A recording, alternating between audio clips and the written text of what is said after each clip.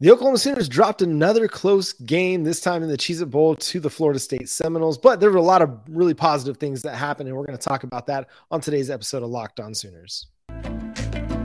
You are Locked On Sooners, your daily podcast on the Oklahoma Sooners, part of the Locked On Podcast Network, your team every day.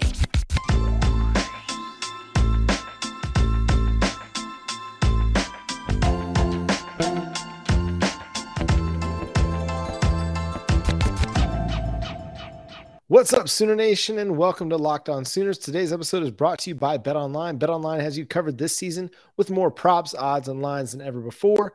BetOnline is where the game starts. And thank you for joining us. My name is John Williams. You can follow me on Twitter at John9Williams. He's Josh Helmer. You can follow him on Twitter at JoshOnRef. You can also hear him Monday through Friday on 94.7 The Ref in Norman. And Josh, if people took our advice on our preview segment of the Cheez-It Bowl and bet over at BetOnline, they might have won some money. Just like a friend of the show, listener of the show, did. He hit me up on Twitter with it this evening after the game went final. It was our guy at Brattlebees. So if you took Oklahoma plus the points, you came out a winner tonight, even if the Oklahoma Sooners did not. Another 3-point loss. The Sooners dropped to 6-7, the first losing season since 1998, which feels forever ago, Josh. I was a sophomore in high school back in 1998, had just finished or had just been in Texas for about a year after moving from California. That was a long, long time ago, Josh. Yeah. Well, I was 8 years old. So if that makes you feel, older. Some of our viewers out there probably won't like that. And others, some of our audience maybe wasn't even born the last time that Oklahoma had a losing season. So that speaks to the remarkable consistency that Oklahoma has enjoyed. Obviously, it's frustrating to see Oklahoma finish 6-7. I kind of come out of the Cheez-It Bowl versus Florida State, and I don't know if it's just that the opponent in Florida State we think was a top 13 team going into the game, right? And you got a quarterback in Jordan Travis who looked the part to me just watching the Cheez-It Bowl play out. I mean, obviously, Oklahoma's secondary, we can dissect that, had, something to do with it or not to do with it, right? With Travis throwing for over 400 yards, but he's a really good quarterback. I thought both running and throwing the football, he demonstrated that. So just in part because of my respect for him coming in and just Florida State kind of on an uptick. Okay, was it the most challenging schedule in all of America? No, actually, Oklahoma's schedule, according to a lot of the strength of schedule metrics out there, was stronger than Florida State's. But I give credit where credit's due. Florida State finished with 6 straight wins for a reason, right? They beat what was on their schedule. And I think we saw in this game that, yeah, they do have a pretty good quarterback. So all of that is to say my expectations given what we thought of Oklahoma and kind of how the season had played out and sort of what we knew or thought about Florida State coming in, I didn't leave this game in a close loss feeling as down and out maybe as some of the other losses along the way for Oklahoma. And probably, John, a big part of what helped with that was you saw some serious positives offensively, right? Yeah, exactly. You come into this game down 4 of your starting 5 offensive linemen, and that just kind of puts you behind the 8 ball. Again, you're a 10-point underdog against a top 15 opponent in a bowl game where they've got everybody. One of their big talking points is that everybody opted in to play in the bowl game, including a guy that's projected to be a top 5 pick, top 10 pick in the 2023 NFL draft. And Jared Verse, you mentioned Jordan Travis being a really good running back. And man, their wide receiver crew is really, really good. Guys that make plays on the ball. They can win deep. They can win in the short to intermediate areas as well. They just took advantage of an Oklahoma defense that we've seen all year long that wasn't very good, but offensively, like you said, it was a really strong performance. Anytime that you can run for over 200 yards, that's impressive. Now, I know that they ran the ball 59 times, according to ESPN in the kind of instant stats. But still, you ran for 260 yards. You averaged 4.4 yards per carry. And some of those run attempts were sacks. Again, college football stat keeping is completely outdated. Sacks should not be considered in rushing stats, but they are still, so they get lumped in. You take those sacks away, And those numbers look even better. The average yards per carry for the team looks even better. Javonte Barnes and Gavin Sawchuk, that was the talk of social media throughout the game, after the game, because your 2 4-star true freshman running backs lived up to the billing in their first real extended run. Now, we've seen Javonte Barnes all season long. He's played really good football, had a 100-yard game earlier in the season, but this really felt like their coming out party against a top 20 defense in the Florida State Seminoles with 4 of the 5 starting offensive linemen out. You're starting, guys that are making their first starts for Oklahoma, aside from Tyler Guyton. And it's just a really, really strong performance. Yeah, there were a lot of times where the offensive line had things blocked up really well for them to make plays, but there were times that they had to grind away. I mean, Javonte Barnes had 27 carries for 108 yards. That's 4 yards per carry, basically. Or 4 yards per carry. Maybe 4.7. I can't remember. I can't do the math right now on the top of my head. Josh has probably got it right in front of him. But Gavin Sawchuk, I mean, the dude ran with speed. He showed power that was a little bit surprising to me. And that's the sign of what's to come for this team offensively. And I think, given some of my hangups with Jeff Lebby, I thought he called a really, really good game. He didn't put so much pressure on the offensive line to have to pass block 35, 40 times in this game. He really allowed them to do what offensive linemen across the board, you talk to any offensive lineman, the thing they'd like to do more than anything is run block versus pass block, because they get to be the aggressor versus having to sit back and wait. So I think he called a really nice game. Did it end well? That final series in the last minute, it was not good, just from start to finish. It just was poor. But overall, I thought it was a really nice game called by Jeff Lebby, given the circumstances. And this team battled. I mean, they battled all game long. I mean, had a 14-3 lead early, a 17-11 lead at halftime. And when it looked like Florida State was really kind of starting to take the game over, the offense responded and kept, they took a 25-18 lead after Florida State took the lead. And then after Florida State tied it, they came back and tied, went up. I think they went up 32-25, or Florida State went up 32-25.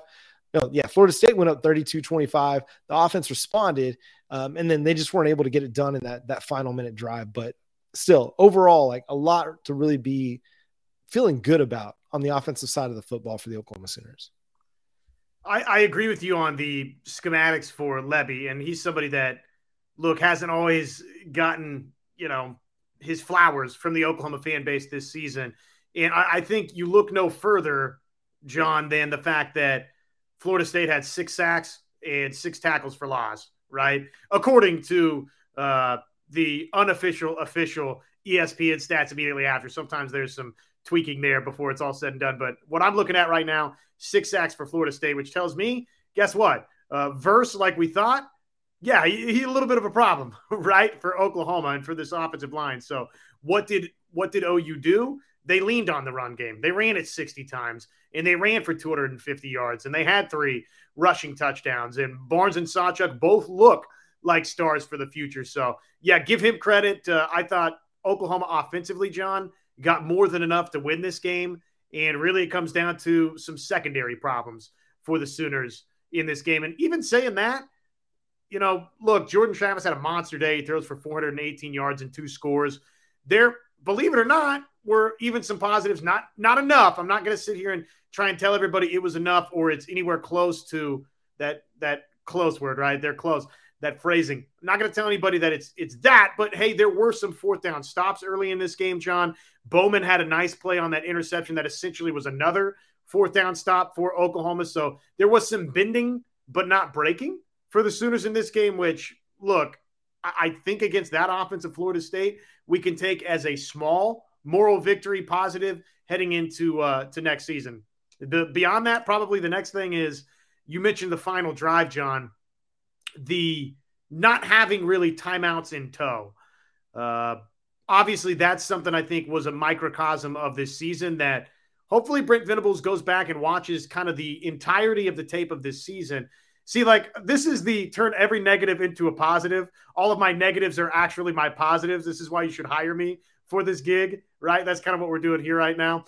With Venables, I do think that in a way, And even defensively for Oklahoma, all of the problems that they had in the secondary, John, okay, if it wasn't crystal clear before, it's crystal clear now one final time. Obviously, there's some personnel advancements and improvements that need to be made. That's pretty obvious across the board in a lot of spots, save for probably Stutzman and Bowman, and you could maybe toss another name or two my way. But other than that, defensively, a lot of those spots are up for grab. For Oklahoma and the coaching staff, talking about Venables, John, similar there. It's negative to a positive in that I hope that Brent Venables goes back, and I know that he will because he obsesses over it and he wants this team to win more than anybody else does, right? His you-know-what is on the line with this thing. But he's got to go back and kind of say, was it the right call in bits and pieces to burn this time out here or there? Because it did prove costly late. And that just kind of was a microcosm of, at times, some in-game management that probably Venables would like to, if he could, handle differently next season. Yeah, and we're going to talk more about the defense coming up. We'll talk just some of the positive takeaways because there were some for a defensive unit that has been pretty well maligned for most of this season. We'll talk about that after, we talk about NHTSA, who is sponsoring this break. It can happen so easily. You're out with your friends or coworkers. You're putting back a few drinks. A few becomes too many. It's time to go. And for a moment, you think of calling for a ride. You're a good driver. You live nearby. You can make it home okay is what you're thinking. Well, what are the odds you'll get pulled over? And even so, what's the worst that could happen? You lose your license, you lose your job, you total your car, or maybe you kill someone. It only takes one mistake to change your life or someone else's forever. Play it safe and plan ahead to get a ride. Drive sober or get pulled over. This brought to you by the NHTSA. So, Josh, you kind of mentioned some of the defensive, spots that were really promising for this team. And I think just early on in this game, Florida State's driving the ball really well on the opening drive of the game, just moving it, no problem. Wasn't the opening drive of the game? I was watching at work, so it was kind of hard to keep track of, or at least watching the first part of it at work. But then they get down 1st and goal inside the 5-yard line, and Oklahoma comes up with a huge stop, like several right there on the doorstep. They just shut it down, hold them to a field goal, and the Sooners are able to go and drive for a touchdown to take a 7-3 lead. And they did that a lot throughout this game or at least in the first half, they showed like, okay, this is a defense that has what it takes. And I think what it comes down to is something we've talked about as we've talked through recruiting and we've talked through the transfer portal, is that the depth just hasn't been good enough to sustain that level of play for 4 quarters. And that's where the defense really falls off. You mentioned the secondary. I think it's pretty clear with the 2023 recruiting class, how important secondary additions are to this team, because they're seeing like, okay, we've got Woody Washington, who's pretty good, but he's not going to be there in 2 years. We've got, Billy Bowman, who, he'll be there in 2023, but if he has another good year in 2023, could be off to the NFL in 2024. So they have to work to rebuild the secondary and build the depth. Linebacker, defensive line. The defensive pass rush that's been non-existent for most of this season, or at least the Big 12 portion of the season, was again non-existent for much of this game. And Jordan Travis, yes, an athletic player, a guy who can move around well in the pocket. He, for the most part, went untouched. And so, I look at this game and you talked about being a microcosm. Yeah, this game was very reflective of what the Oklahoma Sooners season looked like. A lot of fight, a lot of heart, a lot of determination, good offensive performance, good stretches of defensive play, especially over the last half of the season where the defense did look good in spots for the Sooners. It just couldn't connect for 4 quarters on the defensive side. And so, yeah, man, I don't want to even say it's frustrating, because it's just who this team is, and that's okay. Like, it's not okay, but that's kind of your building spot. Like, that's the part you start with, and then you're hoping to go up and move forward and get better as the next year or two go, because the defense has to get better. You mentioned it. The offense was good enough to win. The defense was good early, but it wasn't good enough late. And that's really what it came down to for the Sooners. But again, bright spots. Billy Bowman, I thought he played really well. He was out there in one-on-one coverage out there on the far outside, like playing corner on that play that he comes up with the 4th down interception.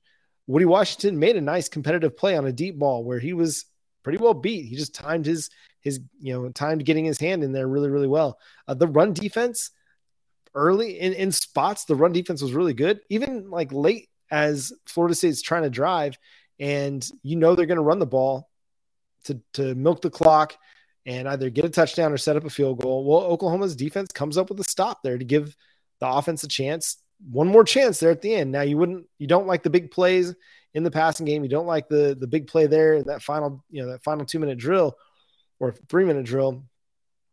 But there were spots where the defense did show up and did make a play. Again, it would have been better to not give up 24 points, maybe come up with a few more plays. There's some areas that they have to really address going into the offseason. But again, at spots, at times, the defense played okay. Just needed one or two more plays to get Oklahoma over the hump in the second half. I think you nailed it right there. That's the missing ingredient. We saw that, I don't know how many times over the course of this season. Kansas State game, right? How can you give up that long third down late in the game? Now granted, there's a drive that would have had to have taken place following a stop there for Oklahoma to drive down, tie the game, win it in overtime, whatever. But that's just, again, one of those examples. West Virginia talked about it a lot. Thought Oklahoma played a fantastic defensive first half versus West Virginia, but push came to shove in the second half when it was winning time, and defensively couldn't really make the plays there. Versus Texas Tech, got off to a terrific start defensively down in Lubbock, winds up obviously not finishing that way to really in the first half, and then obviously in the second half for Oklahoma. And this was kind of that way here. Now, some of it for Florida State, you do just tip your cap because, look, man, Johnny Wilson's a heck of a wide receiver. Coming out of this thing, man, 8 grabs, 202, and the one play, even though Venables said afterwards that it shouldn't have been Broyles in coverage on Johnny Wilson on the play that, set up what ultimately was the game-winning field goal. That's its own separate side story about this defense. But that being said, man, Broyles positioned about as well as he can be positioned, and it's thrown just perfectly by Jordan Travis. And guess what? Johnny Wilson goes and makes an incredible one-handed grab and is 6'7". So, I mean, some of that, sometimes you just get beat. And, in this game versus Florida State, in that at least one instance, I thought that happened versus Oklahoma. Again, I thought, you kind of hit probably the most important thing for Oklahoma defensively is, well, they've got to continue to improving the personnel, which we think they're doing via the transfer portal and each of these past 2 signing classes. And then B, John, is what you talked about, which is, okay, the first drive, you were right. It was the opening drive. A 9-play, 70-yard drive for Florida State. They go right down the field. They had an early 3rd down and 4 on that drive, John. Converted it with a Jordan Travis run of 16 yards, and it was boom, boom, boom, right down the field. 1st and goal at the 5, but Oklahoma stiffened up, forced a field goal. And that was kind of the story of the first half, but it didn't carry over into the second half, right? So those stops on downs and, limiting Florida State to just the 1 touchdown drive, well, that wasn't the case after halftime. So finding whatever it is, whether it's second half adjustments that need to improve, John, if it's just simply the personnel itself that needs to improve, obviously there's some missing links defensively, and they got to get those corrected. But I don't know. I mean, I do think there's some pieces to feel positive about. Bowman, again, makes a play in this game. Stutzman, I think, is turning into a really, really good linebacker for Oklahoma. Again, that's just a couple of names defensively, and a defense is 11 guys. It's not 2. We get that, but I don't think it's all doom and gloom defensively either, even though for a program that has had its fair share over the last decade of what the heck's going on defensively, why can they not get this figured out? And this season might have topped all of them, right? Was right there in the mix, if not worse than all of them. I do think there's some positive ingredients there and reasons for optimism. Now it's about, they just got to simply put it together next year. Yeah, and this offseason is going to be a really crucial one because it probably is your last offseason before you head to the SEC. This can probably be your last Big 12 season in 2023. So you've got a lot of work to do to correct your defensive issues. You got a lot of work to do to, Brent Venables, you talked about correcting some of the time management issues that he's dealing with. But I think you like what you're seeing from a mentality standpoint, from a fight standpoint, from a heart standpoint. And so I think the coaches did a really good job at getting the team, for the most part, prepared to play. I think just what it comes down to is just not good enough, defensively, just not good enough, really. And I think once you kind of recognize that and you kind of come to grips with that, then okay, like these recruiting classes are going to be huge. The transfer portal additions are going to be huge because you got to improve the defensive talent. And we'll spend some time. We'll talk about just kind of what the season was as a whole for the Oklahoma Sooners next week. But I mean, there are things to take. There are positive things. Like there are positive things to talk about. And I think being able to go into this game, despite all the sacks given up, that your offensive line being what it was and still scoring 32 points, to me is the biggest takeaway from this. Yeah, it wasn't pretty in pass protection for the most part, but there were situations where Dillon Gabriel had the time to throw. Man, what a performance from Marvin Mims. Didn't get targeted a bunch, but made 2 huge catches down the sideline that were pretty much Marvin Mims. He could have had another one, except Dillon Gabriel just kind of like he shorted it. He underthrew the ball, and Mims had to make another contested catch where if Gabriel puts it out there a little bit further, it's probably a runaway touchdown early in the game. Braden Willis, like if that, that's the last time we got to see Braden Willis, another heck of a performance, like a couple catches, that were good catches, but then even more spectacular after the catch from Braden Willis. Just great performance. Jeffrey Johnson, I mentioned early, the dude played a monster game. Like he was in the backfield. He was, creating havoc, picking up tackles for loss, running down plays from the backside. It was he just stood out. He flashed a lot for me in this game. He's done. He's gone. We got 1 year out of Jeffrey Johnson, and it was a good year. I'm trying to think of anybody else that the veteran guys that really stood out. You mentioned Stutzman. I thought Downs as a run defender was pretty good at times in this game. Again, pass rush, I think across the board just has to improve, but I thought as a run defender, he was good. One thing that I think they need to figure out is how to get home when they send a blitz, because it's becoming really, really obvious that they can't send a blitz and then get people to the quarterback, or at least in this game, it was pretty clear. Whether it was a Mike blitz, a safety blitz, a slot corner blitz, it didn't seem to matter. Anytime they sent an extra rusher, they couldn't get anybody home. But I guess it's just what happens when you have a bad defense. Just nothing goes well. I mean, they seem to. And one thing I do want to talk about is, sorry, this is changing gears really quickly, but I just thought about it because I had Billy Bowman's turnover in my mind, and then I wanted to talk about Gavin Sawchuk's turnover. Fumbles happen. Those things happen. It's not reflective of the type of player he can be. I think he's going to learn from it, obviously, but you like the fact that they gave him a heavy workload in this game. The dude barely played this year. He got 15 carries, got several more, targets in the passing game. What did he end up with? Just the one catch for 8 yards at the end of the game, but still heavy workload for a guy that really hadn't played much in 2022. And so I think that gives you some really positive feelings. Josh, anything else you want to talk about before we kind of get out of here for this recap show?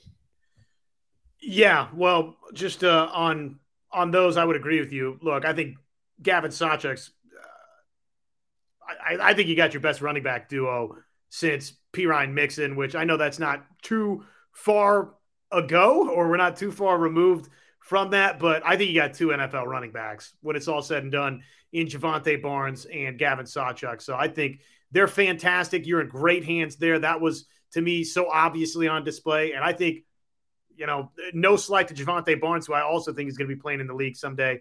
I think you got somebody really special in Gavin Sawchuk with his speed that just has a different dimension that as he continues to physically progress at Oklahoma, man, I think he's got a chance to be, somebody we're talking about as maybe an all-time type running back at the University of Oklahoma. Very, very impressed by him. This was a huge performance for him to springboard into next season. And I don't think any of those superlatives are crazy, even after just the one game that we saw from Gavin Sawchuk. I think he is going to be SPECIAL, special, capital, all caps. So I thought that was a big takeaway in this game. And then I think it's worth mentioning, man, for an offensive line, first off, those guys did great, right? To be patchwork, to have 4 starters out, and you're playing with, oh, by the way, 2 of those guys are both your starting tackles that are up against arguably the best pass rusher in America in Verse. I thought, while the sacks allowed department wasn't great, 6 in that category, clearly they're going to have some tinkering to do this offseason to try and tighten that up, and just the communication there's got to get better. But I thought the offensive line in the run game was really tremendous against Florida State. So that's a positive from this game. And then the pass protection not being great, John, I thought Dillon Gabriel handled it really, really well.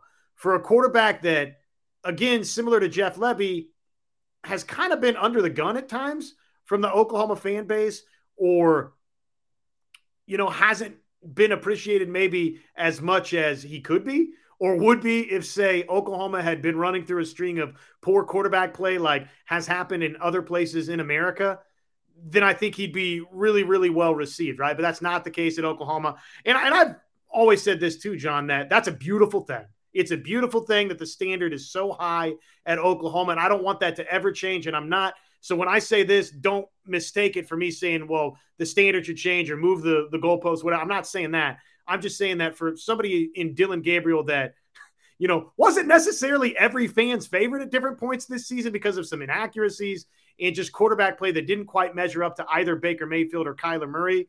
Dude, like the one throw where he's backpedaling and totally under the gun and he throws it right on the money to Willis, I thought was a tremendous singular play by Dillon Gabriel. So I do think it's worth pointing out that in this particular game versus Florida State, where Oklahoma didn't really want to throw it all that much because they did have that offensive line that was missing all those starters. And, oh, by the way, Gabriel got sacked 6 times in the game. Man, dude, he handled it really well, and I thought was very, very productive in the game. So that, to me, we're waiting on that decision, but I think you're going to get that decision in the favor of Dillon Gabriel coming back, and OU's in good hands because of that. They are in good hands because Dillon Gabriel is choosing to come back. Yeah, I thoroughly agree with that. And one more point, just kind of on the offensive line, sacks and things like that. I think several of those sacks were scheme sacks, and that they were running that naked bootleg where they were trying to get, a free Braden Willis, and the pressure just got there too fast, or the Florida State defense did a really good job at mucking up the route so that Braden Willis couldn't run free, and Dillon Gabriel got sacked. That's just kind of how it came down. Like Florida State was very much prepared for the naked bootleg tied in to the flat play that Oklahoma loves to run. They didn't really get it off cleanly in this game. And I just think that's just really good coaching by Florida State.